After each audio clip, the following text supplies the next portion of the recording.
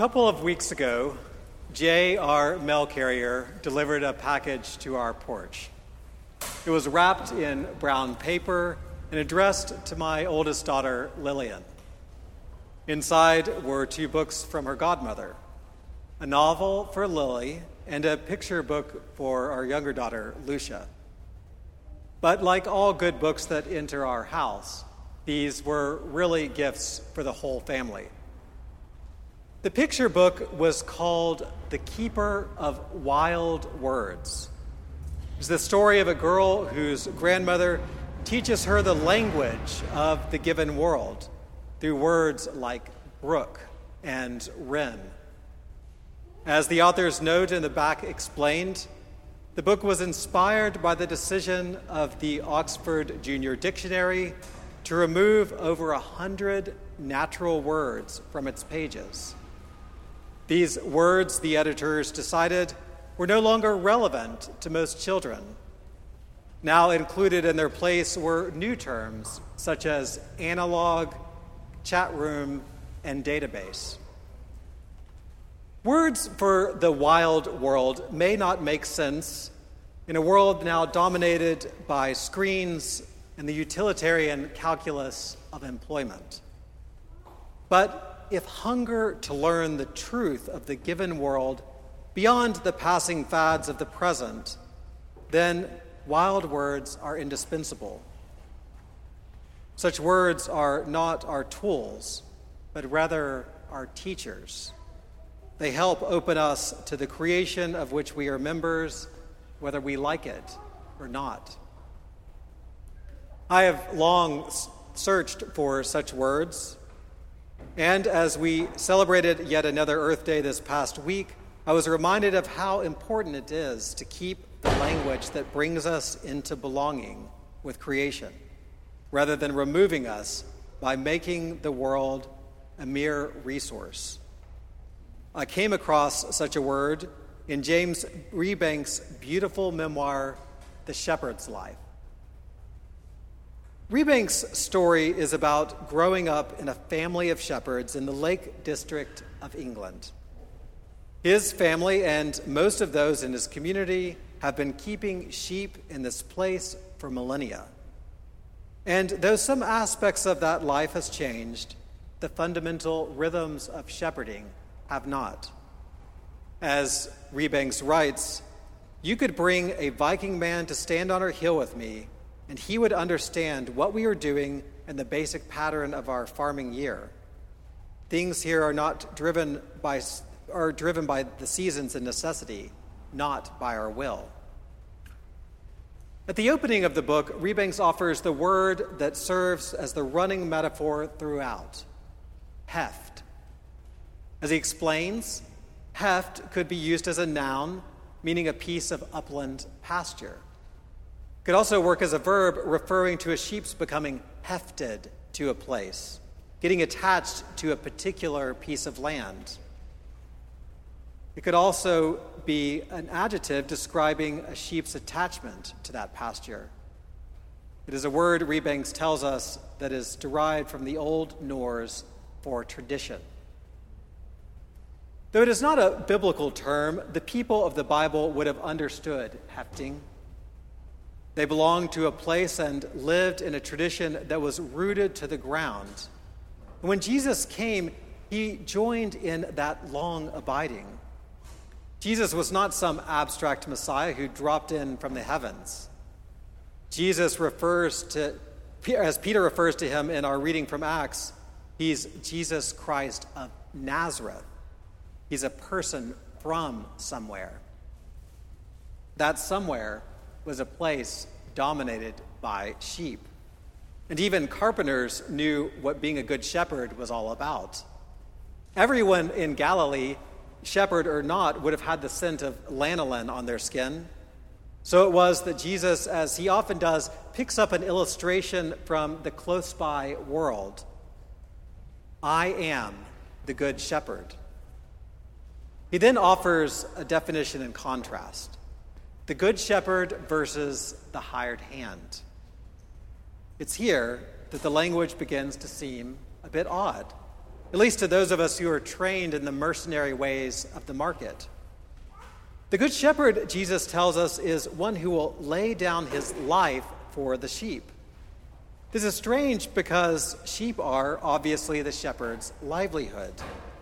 Why, if sheep are your business, would you sacrifice your life to save them? And this gets exactly to Jesus' point. For the Good Shepherd, the sheep are not simply a product. The Good Shepherd is not providing, as the multinational corporation Cargill puts it, meat solutions for the consumer market. The Good Shepherd belongs to the sheep, just as the sheep belong to the Good Shepherd. They are hefted together. They abide, as John puts it, and the bond of that abiding is love. We speak a great deal of love these days, but the sort of love that endures, the kind of love that enables the care the world needs, or the salvation through sacrifice that Jesus accomplished, is one that dwells in the particular. As Willie James Jennings writes in The Christian Imagination, the problem lies in how we've viewed the world, the kinds of words and images we've used to understand and describe it. Jennings writes that a Christian doctrine of creation is first a doctrine of place and people, of divine love and divine touch, of human presence and embrace, and of divine and human interaction. He goes on to say that Christianity is in need of a place to be fully Christian, and that our segregated mentality is bound to the loss of a world where people were bound to the land. Our problem, whether it is racism or ecological catastrophe, in Jennings' analysis, is that we aren't hefted. We've come to see the world as a fungible and exchangeable abstraction on which we can play out our economies of salvation without any real incarnation, without any real presence to the particulars of a people or a place. We've adopted the religion of the hired hand.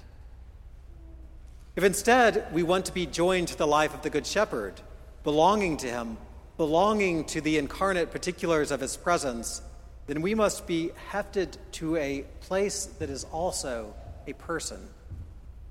This is what Jennings says is our only hope for overcoming the colonialist mind, the hired hand religion that turns bodies and the land into interchangeable commodities. Jennings writes that if Christian existence stands on nothing greater than the body of one person, then it could be that the only way for Christian communities to move beyond cultural fragmentation and segregated mentalities is to find a place that is also a person, a new person that each of us and all of us together can enter into and possibly can become. The task then is one of abiding, of knowing this place that is a person in the way that Rebanks inhabits the land of his Lake District farm and knows not only each particular sheep, but their lineage and habits, their call that answers to his call. We must be hefted, following the weight of the incarnation, so that we can belong here, joining with this place and these people where we discover Christ's presence, dwelling in the particular. Christianity, if it wants to be freed of the religion of the hired hand, the logics of racism and the economies of ecological exploitation, must be joined to the ground, the dirt, to landscapes and animals, and find itself, as Jennings says, in a life that is collaborative with the rhythms of God's other creatures and animated by imagining a joining to other people exactly in and through joining their lives on the ground. To do this requires the work of imagination. We need metaphors that have roots and words that are wild. We would do well to look to people like Rebanks, who went to Oxford and yet returned to shepherding because he was hefted, and he knew that the world, no matter the economics, could offer him no better life than to belong with his sheep. It is from them that we can learn again what the life of a good shepherd means and distinguish it from the commodity religion of the hired hand. The time of exploitation and colonialist theologies has passed. We need new ways of imagining our faith. To do so, we also need to learn the wild words of a grounded life, words like heft and abide, that resist being domesticated into the tools of our ambitions, but will instead teach us how to be here in the landscapes of the incarnation. That place is a sacred one, formed of holy ground and rooted peoples. The whole chorus of creation, all answering the call of the Good Shepherd, whose voice speaks from the abiding that makes love possible. Amen.